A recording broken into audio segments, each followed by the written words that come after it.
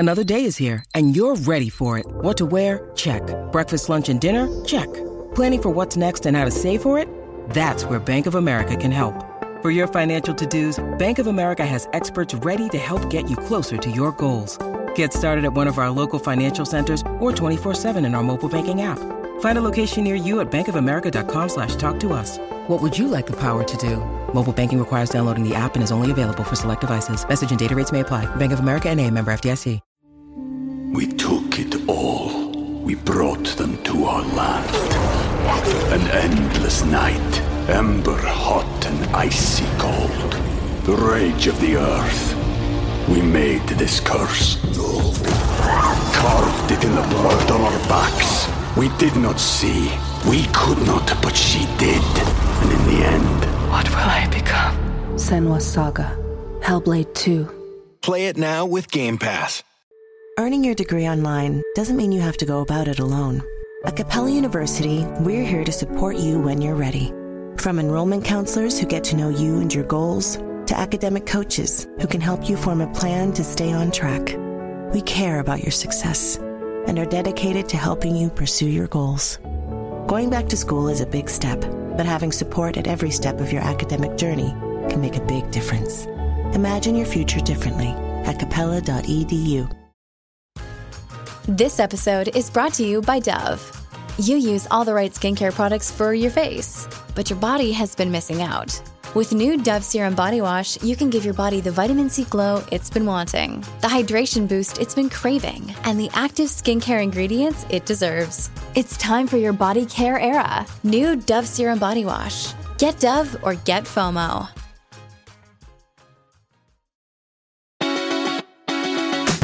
Hello and welcome to the Radio Times podcast with me, Jane Garvey, and the woman who is surely the country's leading TV and screen critic, Rhianna Dillon. And that's our third go at the intro, and it gets more and more enthusiastic every time, so thanks, Jane. Really bigged you up for the third time round. I think it's fair to say that we are recording this on, we need to apologise in a way, it's the hottest day we've ever known. Well, since the last really hot one. So I keep hearing about, the long hot summer of 1976. Yes. Is this hotter than that? Hard to tell because I was only 12 in 1976 and it was in Liverpool, which never really gets that hot. Oh, really? All I remember about that summer was the absolute sea of ladybirds that I saw at the docks in Liverpool on a school trip. Wow. People don't talk about that anymore. They don't. There were ladybirds everywhere right. in 1976. Might have been a reason for Where have not they talking gone? about it. Well, no, it wasn't in my imagination. It was real. And this is also a day in which we hear stuff like London will be hotter than the Maldives. I mean, it's such a one-off. And on days when London is 16 Celsius, we never hear that we're a lot colder than the Maldives, do we? No, we don't. And we should. We should. I'm going out for drinks later and we're all... Friends are panicking about sitting inside or outside, what to wear. Is black going to be... too much. Too much, exactly. It's all going off on the WhatsApp. So stressful for Rihanna's age group, sorting out your social life in extreme heat. Now, to soothe our fraying nerves, we have got a great variety of shows this week. We're going to talk about the new series of Top Gear, aren't we? And what else have we got? We've also got Man vs. Bee, so fans of Rowan Atkinson, line up.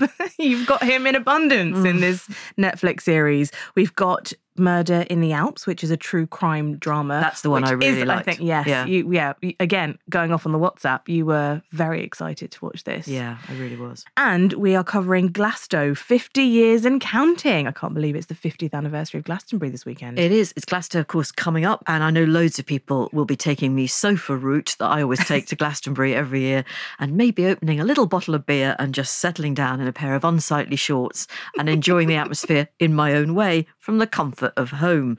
We are going to celebrate in the company of the Radio 1 DJ Jack Saunders this week. He is part of the BBC's Glasgow coverage, so we'll talk to Jack a little bit later. It's been an exciting week, I know, for you, because something you did talk about on the podcast a couple of months ago, well, there's like a conclusion to that story. Remind us. Yeah, so about 4 or 5 months ago, I went to a Kooks gig and lost Keep up at the back. Lost the stone out of my engagement ring. And finally, I have my ring returned to me. So, which is really nice, actually. It's lovely to have it back. I've missed it. Oh, you should see her face, everybody. It's genuinely heartwarming. It's also that thing, when people say, oh, congratulations on the engagement, and they sort of grab your hand and there's nothing on it. And then they think, oh, he's not a keeper. No, exactly. Blimey. Poor Mike. How tight is he? No, that's lovely, and I'm glad you're all back in place. That's Thank you. absolutely fantastic. Let's get stuck into the reviews then. This is Rowan Atkinson's new comedy creation. It's a hapless gentleman in the series Man vs. Bee, which drops on Netflix on Friday, the 24th of June. Now, just to give you some idea, I know Rihanna will go into more detail, here is a clip from Rowan Atkinson's Man vs. Bee. On all 14 counts of dangerous driving, the destruction of priceless artwork, arson. Do you have anything to say before you're taken down? You see, there was this bee. I'm Trevor from House Sitters Deluxe. Hello, sweet pea. It's Dad here. I managed to get a job. It means that we can still go on holiday together. Darling, I'll call you back. That was the trailer for Man vs. Bee. It's Rowan Atkinson back doing what Rowan Atkinson does best, playing this poor individual called Trevor Bingley, who's a house sitter. Okay, is it funny? I love Mr. Bean. I love Blackadder. Yes, that's a work of genius, we should say. I hated Man vs. Bee. Yeah, I had a funny feeling. You might be about to say that. But it isn't for me. I am very aware Who's it of for? this. It's definitely for children. It's for very young children. It's got to be. Everything about this is predictable and excruciating and not really that funny at all, because you see every single joke coming. Everything is signposted. Oh, look, here's a priceless piece of art. And now let's watch it get ruined. Oh, by the way, the dog is allergic to nuts and it will poo everywhere if it eats nuts. It doesn't eat nuts, does it? Guess what? Oh, okay. The dog's cute, though. The dog's called Cupcake. Yeah. I like Cupcake a lot. Cupcake is great. Julian Rind-Tutt is one of the owners of the house that poor old Trevor house sits for. I mean, they're a maddening couple, aren't they? They are. I mean, they are. We don't know where they have their money from, but they are insanely rich. And he puts on, inexplicably, a Scandinavian accent. Yes. Yeah. I'm not sure exactly. I couldn't quite pinpoint it. But I think he was Swedish. Okay, but I think I did. It did make me chuckle a little bit. It's just because it is so insane. Why? I mean, why? The house Trevor is a man who's house sitting in this. I suppose it's gorgeous, if you like that kind of thing. It's property porn, isn't it? Minimalist, yes. Modernist property with just sumptuous gadgetry, which is incredibly sleek and also very complicated. And actually that does tap into, I think, quite a lot of our fears about technology taking over or us being locked out of our own houses in terms of the security. You have to have voice activation, the shower is, you have the temperatures on the wall that you have to change and fiddle about. I mean, all of it is... It's hideous. It is a bit hideous.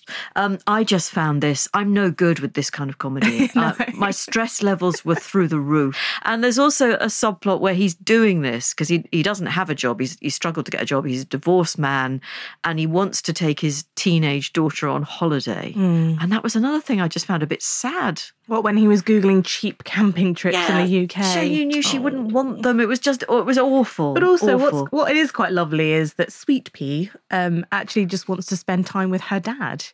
And you can tell that, and that's very genuine, and that I did quite like that aspect. That she wasn't some sort of grotty, hormonal, demanding, teenager, and she wasn't asking for anything much except just to spend time with her dad, which I thought was really lovely. I thought the point. So this is a series which I couldn't quite believe. But they're split into 20-minute episodes. Really short episodes. Really short, but they sort of just run on from each other, so you can just keep it running, which I did. But I thought the whole point of the 20-minute structure would be that they do something a little bit different or they frame it slightly differently. They don't. I have no idea why this is split into 20-minute episodes, except for the fact that it's for children who have very short attention span, I think. In the same way that Mr. Bean was very, very short episodes. We haven't even talked about the bee. Oh, yeah, sorry. Yeah. So Man vs. Bee, who's the bee played by? Do we know? I don't think I don't think there is a B actor, sadly. I think it is just CGI. Okay. But that is an interesting point, because you see through the eyes of the bee, but the bee is just trying to be a bee. It doesn't even particularly seem to have a vendetta against Trevor. It's not a particularly malicious bee, is it? No, I think it just enjoys being in the house. And that was a little bit sad, I thought, when he was so desperate to kill this poor little bee. I felt quite sorry for it in the end. Bee lovers will be alarmed by that aspect of man versus bee. I think, well, as Rihanna points out, it's probably not intended for either of us.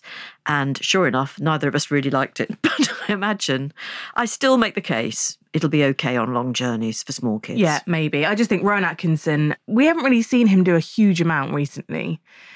It's a shame almost that this was his return to the screen. So it's Man vs. Bee, drops on Netflix on Friday, the 24th of June.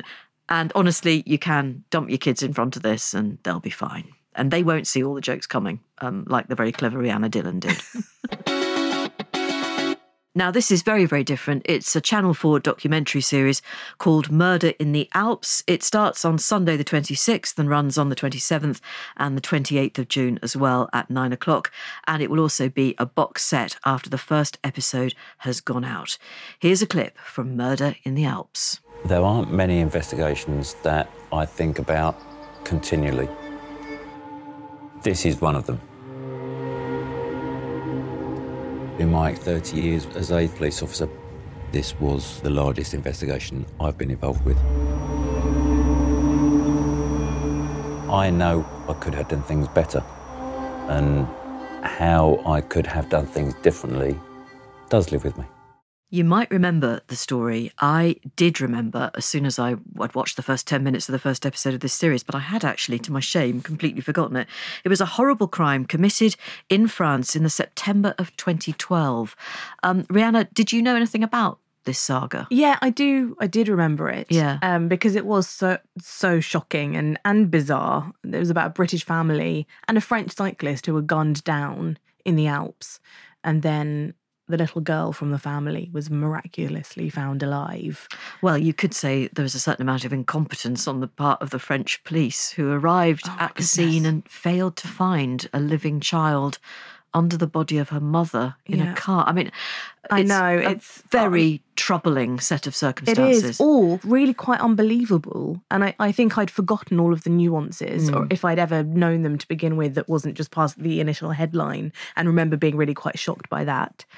And it is a really interesting mix, isn't it, of interviews from 10 years ago and going back and talking to all of the neighbours of this British family. Yeah, the family were from a place called Claygate in Surrey, 2 little girls of 7 and 4, and the parents were Iqbal, the mother, and the dad, Saad al-Hili, and both the parents were killed in the accident, along, as you say, with a French cyclist who just, well, I've only watched the first 2 episodes, who just happened to be there.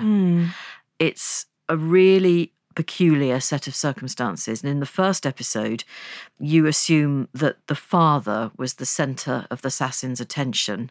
Episode 2 suggests that, in fact, Iqbal, the mother, may have also been a target herself. What we always talk about with true crime in terms of either podcasts or TV series or whatever is, you know, that line between sensationalizing something, which is so devastating and horrific. I do think they do a good job, at least at the beginning of episode 1, of laying out just how devastating the circumstances are and reminding us that these were people, before they get into almost the conspiracy theories, let's call them for now. Yeah, this was a family that got on with everybody. The kids had friends, naturally. The neighbours spoke very fondly of both, everybody in the family. They seemed extremely popular. Locals came to lay flowers. The name Al-Hili will lead people to wonder whether they were connected to Iraq, and it turns out that they were in some ways. And then it all gets deeply, deeply complicated with suggestions that there may have been a link to the Saddam Hussein regime at some point in the family's history. And that they were being spied on by our Secret Service. All sorts of theories are put forward in the second episode. I have to say the third episode, I'm assuming, will be some sort of conclusion or reveal. Yeah, I sort of went into this thinking there's not going to be a definitive ending. And I'm told there isn't one. Yeah, so which, is the point of a lot of true crime, I think, is the fact that it is left open-ended, and that's why they can do all of these routes in. Otherwise, if they already have the answer, then what's the point? It is all really fascinating. And they do a sort of weird reveal thing at the end of episode 1, which does feel a little bit sensationalist, but I do understand why they've done it, and it does leave you on a big cliffhanger for episode 2.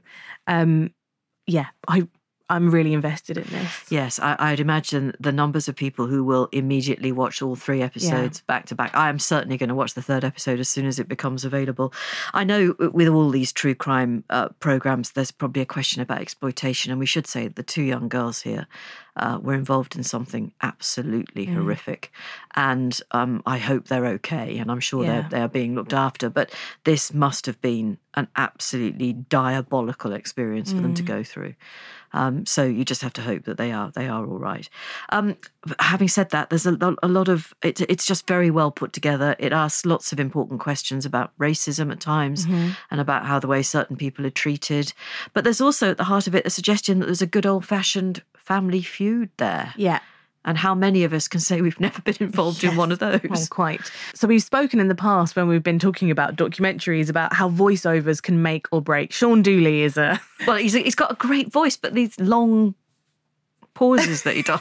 Sorry. It was completely inappropriate for one thing that we covered. But actually, Speech to Belle, who does the VO for this, I think is really engaging, and she does really pull you in. And she is really good, actually. It was a different voice. Yeah. It was lovely to have a different voice from one that we're very used to with these very sombre documentaries. Yes. Yeah. So more of her, please. Yeah.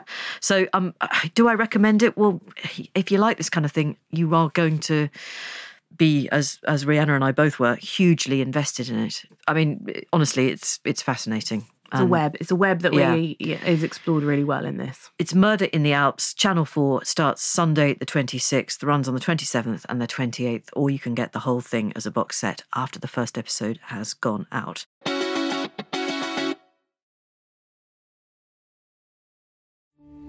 We took it all.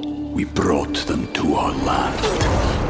An endless night, ember hot and icy cold. The rage of the earth. We made this curse. Carved it in the blood on our backs. We did not see. We could not, but she did. And in the end... What will I become? Senua's Saga. Hellblade 2. Play it now with Game Pass. With Uber Reserve, good things come to those who plan ahead. Family vacay? Reserve your ride as soon as you book your flights. To all the planners, now you can reserve your Uber ride up to 90 days in advance. See Uber app for details. This episode is brought to you by Rakuten. Are you ready to shop? Rakuten's Big Give Week is back. Get 15% cash back at hundreds of stores, including headliners, Ulta, Ray-Ban, and Canon. Rakuten is how in-the-know shoppers get the best savings. They shop the brands they love and earn cash back on top of deals during Big Give Week, May 6th to May 13th. The cashback rates are even bigger. I'll be shopping for Adidas and Fenty. You can save on everything you need for summer, like clothing, outdoor gear, and travel. Join today for free and get an extra 10% cashback boost. That's an extra 10% cash back on top of Big Give Week's 15% cash back. You won't see higher cashback rates than these. Go to Rakuten.com or download the Rakuten app. Rakuten. Shoppers get it. Coming up, we'll hear about the new Top Gear. Yes, it's back. It's the 32nd series of Top Gear, if you can believe it. And Glasto, 50 Years and Counting. That's a documentary on BBC Two, marking, guess what, the Glastonbury Festival. First, though, let's hear from Jack Saunders, a Radio 1 presenter who's going to be presenting the coverage of Glastonbury on BBC Television this year. Jack, is it your first time, or are you a Glastonbury veteran? It's not going to be my first time. It's going to be my third time. First time was in 2016. I managed to get a ticket. The Excel spreadsheet was worth all the time in the world. We'd buddied up, me and my friends. I think there was about maybe 7 or 8 of us. We all went into our different works so we could have good internet connections as well. And we all just got online at 9 o'clock, just like everyone else. And pot luck, we managed to get a few tickets for ourselves, which was great. And that year, Adele was headlining, Coldplay, Muse. I thought it was quite nice that year as well. I saw Stormzy on a really tiny stage. I mean, I don't know if anyone listening has been to Glastonbury, but basically there are obviously the big stages, and then you've got these really small little kind of pockets of stages dotted around Glastonbury where all these like little tiny secret hypey things kind of happen. And Stormzy was on one of them at the time. And then fast forward to 2019, he was headlining. So that was a nice little story to be able to see him from the small pocket stages to the biggest of all. So you were one of those people who could bore everyone within a 5-mile radius about how you'd seen I saw him. Yeah, I saw him. That was you, wasn't it, Jack? I'm just trying to give you something here, Jane. Well, you have. In terms of the difference between Glastonbury and other festivals, what makes this one so special? It's the heritage of Glastonbury that makes it special, and where it's come from and really what it stands for. Glastonbury Festival was built on being a place where it accepted everyone and anyone, no matter where you're from, who you are, what your sexuality is. And that has always reigned supreme through Glastonbury. There's a I know it's kind of cliche, but there is that magic there. It does genuinely exist. And I think for people who maybe haven't been there, obviously, oh God, not the magic of Glastonbury again. How real can it be? Can you read my mind? What's the matter with you? No, but it genuinely does feel really special because there's been so many historic moments through that festival. And it's been such an important hub for counterculture and the rise of the underground. And it holds the kind of the memories of it all. So there are so many performances that people talk about and say, that was really special. That was magical. That was a Glastonbury moment. And they talk about this in the Glasto doc that we've just watched. How do you know something is, the perfect vibe, the most special performance? I love that you've asked me this question because when I'm on my radio show and I'm interviewing artists, I ask them this question. I say, how do you know a song is brilliant? How do you know you've written a hit? How do you know you've written a banger? And the answer from them every single time is, I didn't know. And honestly, when I'm watching something and I'm kind of thinking, wow, this is amazing. I don't think you really know until hindsight comes through and you kind of feel the effect of it on everyone afterwards. But when you're in that moment, you're just enjoying it as much as you would any other show. And I think true music fans often go to Glastonbury and they understand that, to enjoy something, you have to really give your all to it. And I think when you go to Glastonbury and you experience a Glastonbury audience, no matter what show you're at, people are open-minded and they're willing to give everything to it. Are there some artists who are actually great performers normally, brilliant in the studio, but they don't quite get playing at a festival? Yes, is the short answer to that. Whether that is true at Glastonbury specifically is interesting. The documentary opens up with Billie Eilish, That's what I was getting at, yeah. And she's kind of going, oh, wow, I didn't really... She's just looking at empty fields and can't get her head around it. Well, she admits she didn't understand the gravitas of it all. Until she actually really, really got... Yes, probably artists, and I think especially artists probably from America and abroad, probably don't... They hear about it, but they don't quite understand the magic of Glastonbury. Well, clearly there is something there. It affected Billie Eilish. Yes. Can I pin you down on the ley lines then? Yes, go on. Do you think there's something deeply... Mystical. Thank you, Rihanna. Deeply mystical about the whole Glastonbury tour thing. Do you sense all that, Jack? Yes, I think you do. I think that legacy always exists there. That place of escape, essentially, because that's what it is. It's an Alice in Wonderland, It's an escape for a lot of people. Yeah. Everyone comes from all over the country and descends on it, 200,000 people every single year, because there is so much to do. There's so many different art forms there. It's not just a music festival. There's no other place like it. Can we get some top practical tips from you for people who are going to Glastonbury for the first time, or those who are sitting at home going, how on earth do you make your way around Glastonbury? So how do you navigate the bands? How many do you see a day? How many would you advise trying to see in a day? Well, one of my top tips would be, and I know this is a podcast so people can't see, but I have red hair. Dye your hair red. I did that last summer. I didn't lose any of my friends. I'm serious. I didn't lose any of my friends. I mean, it helps I'm 6'2". I'm like a beacon in the middle of the sea, or a lighthouse or something like that. You're like a matchstick, actually, is what you're like. Yes, I'm like a matchstick. I'm quite literally this close to being a light with Glastonbury just around the corner. But yes, no, dye your hair red would be one. Take your own pillow would be another one. That's very important. You don't want to be waking up with neck ache at Glastonbury. Yeah. No. Especially when you've got dancing to be doing. That's going to be not fun. And other than that, just have the best time. Just throw yourself at it. Don't worry if it's too hot. Don't worry if it's too muddy. Just go for it, because you might never get to go again. Remind us who the big headlining acts are this year, Jack. Billie Eilish is headlining, and I think similar to Stormzy back in 2019, the last instalment of the festival, I think people have kind of been like, really? Billie? She's 20 years old. She, yes, is probably one of the biggest artists in the world, but to headline Glastonbury, you feel like you've got to be really established and a proper mainstay in music. Hence Paul McCartney, for example, also headlining alongside Billie. But I think what Glastonbury has always been so brilliant at is giving those opportunities to create those stars. And that's whether they put them on the introducing stage or one of those tiny stages, or they give, a headliner a chance. There's no way you headline Glastonbury and you don't put on one of the best performances. You have to.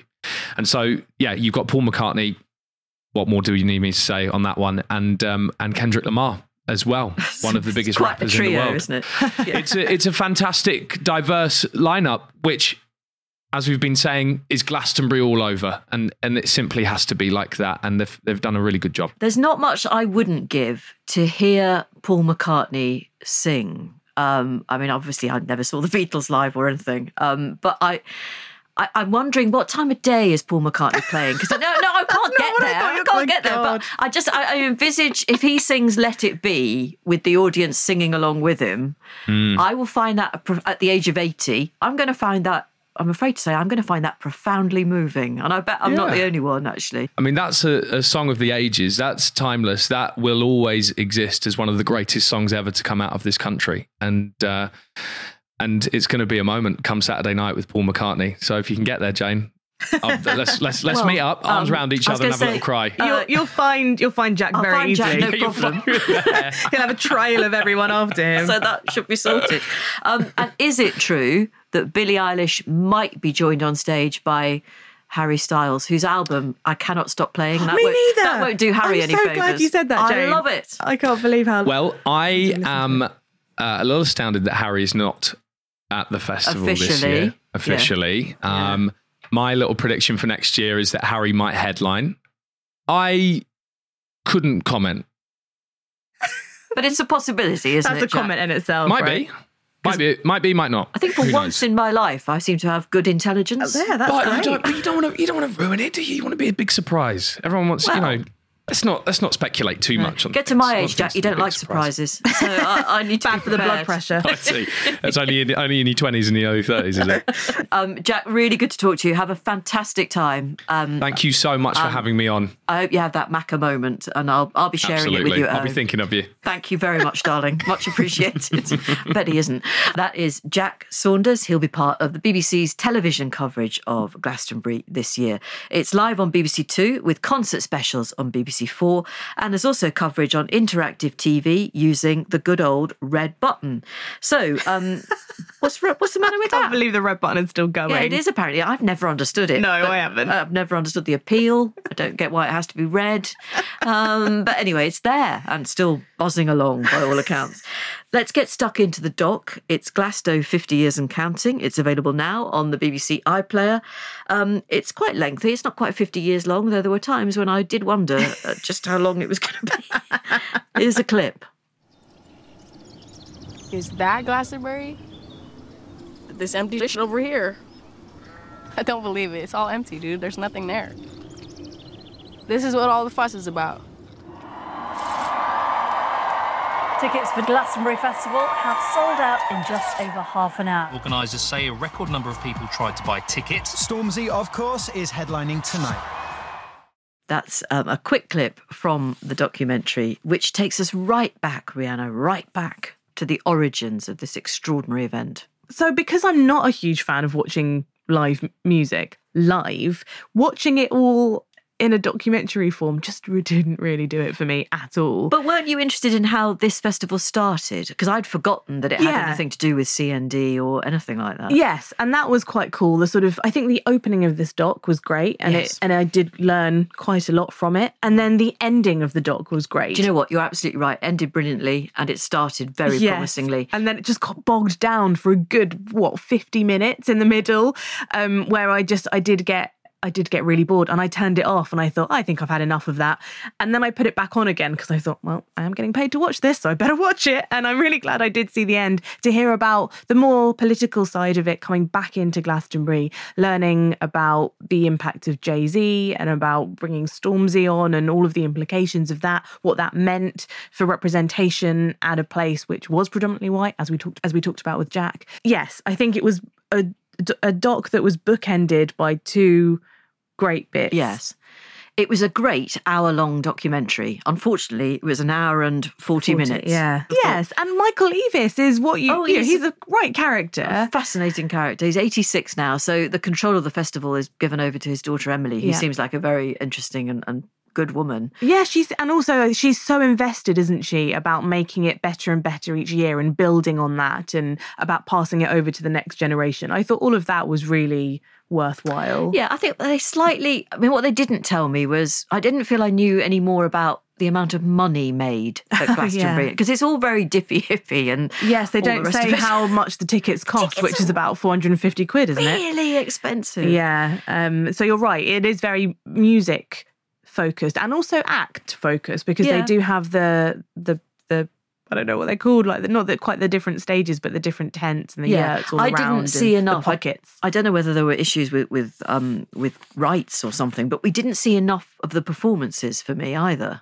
I would have liked to have seen a bit of Adele. Yes. And Kylie, for example, who I remember, I'm not a massive Kylie fan, but her Glastonbury performance was brilliant. Yeah. Just brought so much enjoyment to a crowd. Yeah. And that was missing. She wasn't mentioned at all. She briefly came on stage, but in a very off the cuff sort of way. Yeah. I really enjoyed hearing from the guys from Radiohead, actually. And I think Michael Eavis said that was his highlight of the whole festival ever. You know, I've never been a Radiohead fan at all, but that did look really interesting. There was a relatively short clip again of their performance, and I'd like to have seen more of that. And they're still just trying to capture the nostalgia of the 70s, which, isn't everyone. I don't think the whole, it was very Woodstocky. Right, that was how it came across in those early days. Yeah. As a sort of relic of the past. And so there just seems to be this idea of people going to Glastonbury to chase that high and that feeling of freedom in the 70s, and the world just isn't like that anymore. Well, I mean, I lived through the 70s. They were really boring at times. Yeah.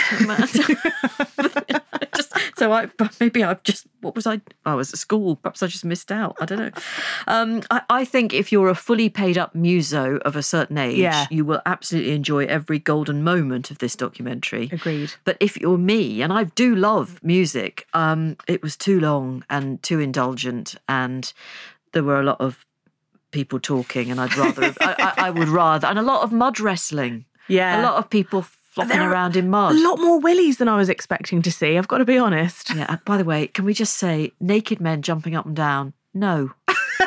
I don't think we can say that. Well, just never.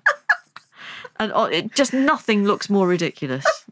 I mean, if you must be naked, just walk or stand still. Yes, it is a BBC documentary. It's on the iPlayer. Glasto, 50 years and counting. Apparently, if you are going to Glastonbury, there are apps that will guide you and tell you if there's a band coming on any second on which stage, and if there's going to be a clash with another one of your favourite bands. I think you can pull out the ones that you want to see, and it'll put it all in a nice timetable for you. which I used recently at Mighty Hoopla, which was great because I only wanted to see about 2 bands. So you actually did deign to go to that festival. Yeah.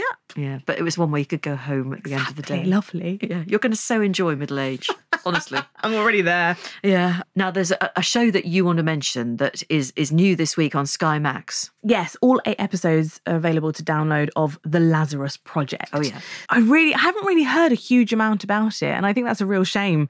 I decided to watch this instead of another programme that we were supposed to be watching. Papa Asaidu plays George. So Papa Asaidu you might know from I May Destroy You, and he was recently in Men alongside Jessie Buckley and Gangs of London as well. So he plays George, who has a pretty charmed life. He sells an app. His girlfriend gets pregnant. They get married. He's having the time of his life until round 2 of the pandemic. And I think in this, they've changed it slightly and they call it UK MERS, and that kicks in. And then the end of the world is nigh.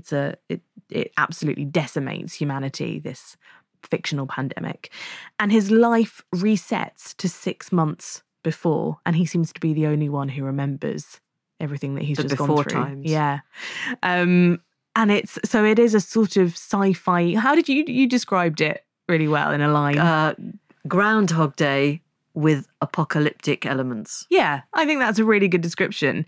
And I loved the first episode of this. So the cast is incredible, a real who's who of recognisable young British talent. So Anjali Mahindra from Vigil, Tom Burke from the Strike series, Robert Galbraith, J.K. Rowling, Charlie Clive from Pure, and Caroline Quentin, who will always... Who does she play? Be Maddie from Jonathan Creek to me.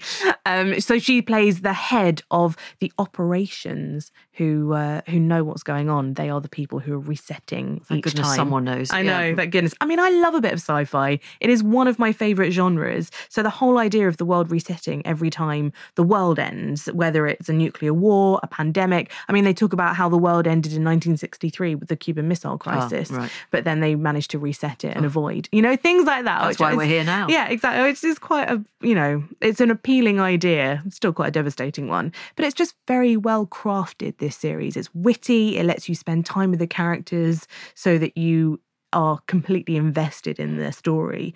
And I just feel like it's slipping under the radar a bit, so I recommend you have a watch if you have Sky.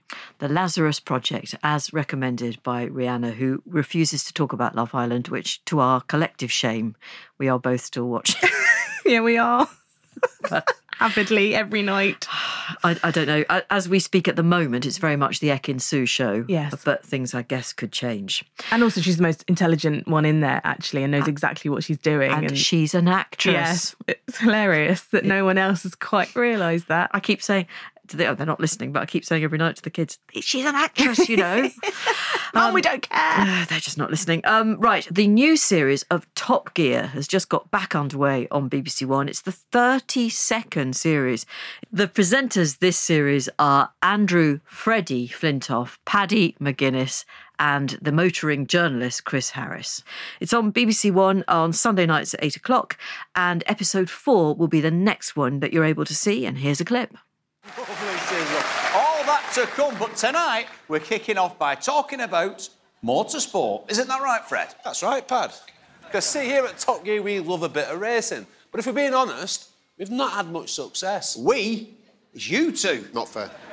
Formula Off-Road, Baja, the GT Cup, barely ever a finish, definitely no silverware. But we reckon the problem isn't us, it's just we haven't found the right race yet. Exactly, there's got to be something we're good at. So the producers said, fine, you want to fire at a load more motorsports? Go ahead. And they packed us off to a corner of the world that just loves a bit of wacky racing. Florida. I mean, actually, I've written about this as well for the Radio Times. I think it's one of the most clunking beginnings to a series I've ever seen. You just hear that bit where he's like, don't we, Freddie? Yeah, we do, Pad. Like, oh, God. Thank God for Chris Harris, actually, the journalist, who at least can string a sentence together. He can string a sentence together. He clearly knows his stuff. He's the only one who you have confidence in when he's doing a voiceover, that he knows what he's talking about. And, he's a journalist. He has a journalistic background. So when he's talking, I feel a little bit more relaxed and comfortable. The trouble with both Freddie, his real name's Andrew, isn't it? Yeah, but everyone knows him as Freddie. Yeah, Freddie and Paddy, is that I don't find either of them very funny. No. And I don't think they know enough about motor cars or motorsport or racing in general. Yeah. And you have to buy into the notion that these three geezers are really matey. I mean, they're not. Or why would we believe that they are? and based on what you see, do you think there's any chemistry between the three of them? Not overly. I do feel a bit sorry for Chris Harris because he's sort of the one furthest down the pecking order. I guess he is the least famous and the least recognisable. He doesn't deserve to be. He's the most talented one, actually. Yeah. And also in terms of the motorsport, yes, he's the one that understands the engines. He understands what's going on. Do you know what though? Again, as with Man vs. Bee, I'm sitting there thinking, all right, I'm not overly enjoying this, but it's also not for me. And that doesn't mean that it's not well made in other aspects. I mean, no, that beginning was dreadful. Yeah, but it is. Well, you're right, actually. It's got scrumptious production values. Yes. Hasn't it? Do you know what? I really, against my will, I got so drawn in to the end of episode 1, where they have, because they are trying out all of these different sorts of races. Yeah. Although the weirder and the most bizarre, the better. They do something called the Dirty 30 at the end, where they all race with, I think, 8 other drivers. I think they have souped up police cars. Police cars. Yeah, which is, quite an interesting idea, with nitrous oxide in the engines. Yes. I mean, none of this makes any sense to me, by the way. It's a slice of Americana, isn't it? Yes. And it's a side of America that, to be fair, I hadn't seen before. No, and apart from the crocodiles and the swampy things in Florida, we've seen all that. We didn't need an Attenborough-esque, Freddie Flintoff commentating on a heron. And, the idea that we were supposed to feel jeopardy when they drove across a swamp. If they'd been attacked by an alligator, it would have been in the papers. I would have known about it. I wasn't worried. No, but I did get involved in seeing Chris Harris racing. Actually, I had to keep watching to see if he won or not. Yeah. And so, maybe I've always been a bit, I think as with Love Island, I do have a tendency to judge things before I give it a chance. I will probably never watch an episode of Top Gear again. It doesn't fill the space that I'm particularly interested in or included in, but I realise that it is really entertaining for some people, and I can see why. I don't think that's got anything to do with the people presenting. I think that has actually got everything to do with the cars, the races themselves. Because any sort of race, you want to see what happens, right? Yeah. That's the point. What I can say, and you alluded to it earlier, is that some of the camera work and some of the filming is just exquisite. Yeah, it is. There's some beautiful colours. Yeah. Florida looks absolutely divine. It does. And I've been there, and I frankly don't remember it being that great. But there you go. You should have been in a camper van with these three. Well, can you imagine? God. I just can't think of anything I'd less like to do. I can't believe the amount of times they break down either. It's almost like, you don't think it's set up, do you, Rhianna? I was just like, how are they trying to fool us into thinking that this happens 4 times a show? Well, and that's what annoys me about it. We are spoon-fed codswallop by programmes like this. Yeah. I mean, for a start, Paddy pretends that he has sourced this motorhome. He hasn't. So it's the new series of Top Gear. They get up to lots more hijinks and adventures, despite being gentlemen of quite an advanced age. But good luck to them. And if you like that kind of thing, you'll love this. And both of us agree that it, at times, looks gorgeous. So credit to those people who make that happen, because they are clearly the best in the business. Mm-hmm. Top Gear is all over. If only. The BBC iPlayer. Right, what we watched, and in extreme heat, here's our fanfare.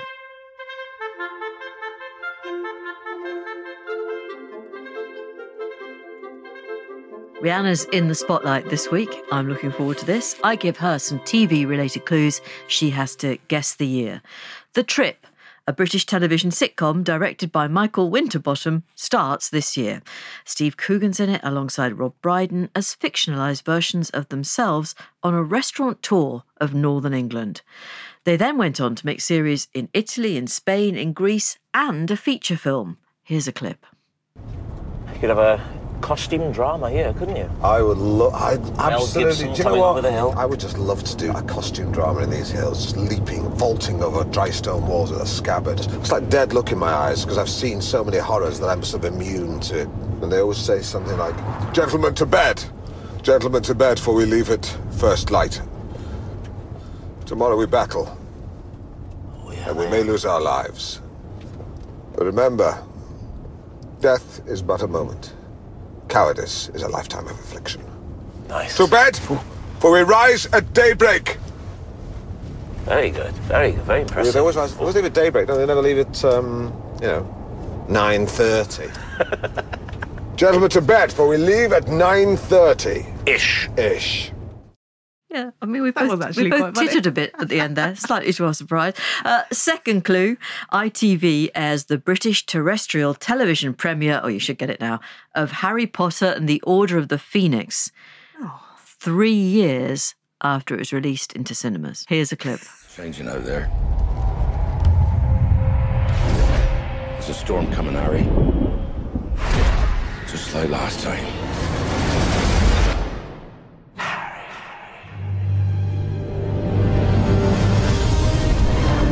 The Ministry of Magic is pleased to announce the appointment of Dolores Jane Umbridge as High Inquisitor to address the falling standards at Hogwarts School. Things at Hogwarts are far worse than I feared. Hogwarts. Hogwarts. Come on, Imelda. Hogwarts. Enunciate. Claudia Winkleman in this year is confirmed as Jonathan Ross's replacement as head of the BBC's film show. I can't tell you the year. I've been on it.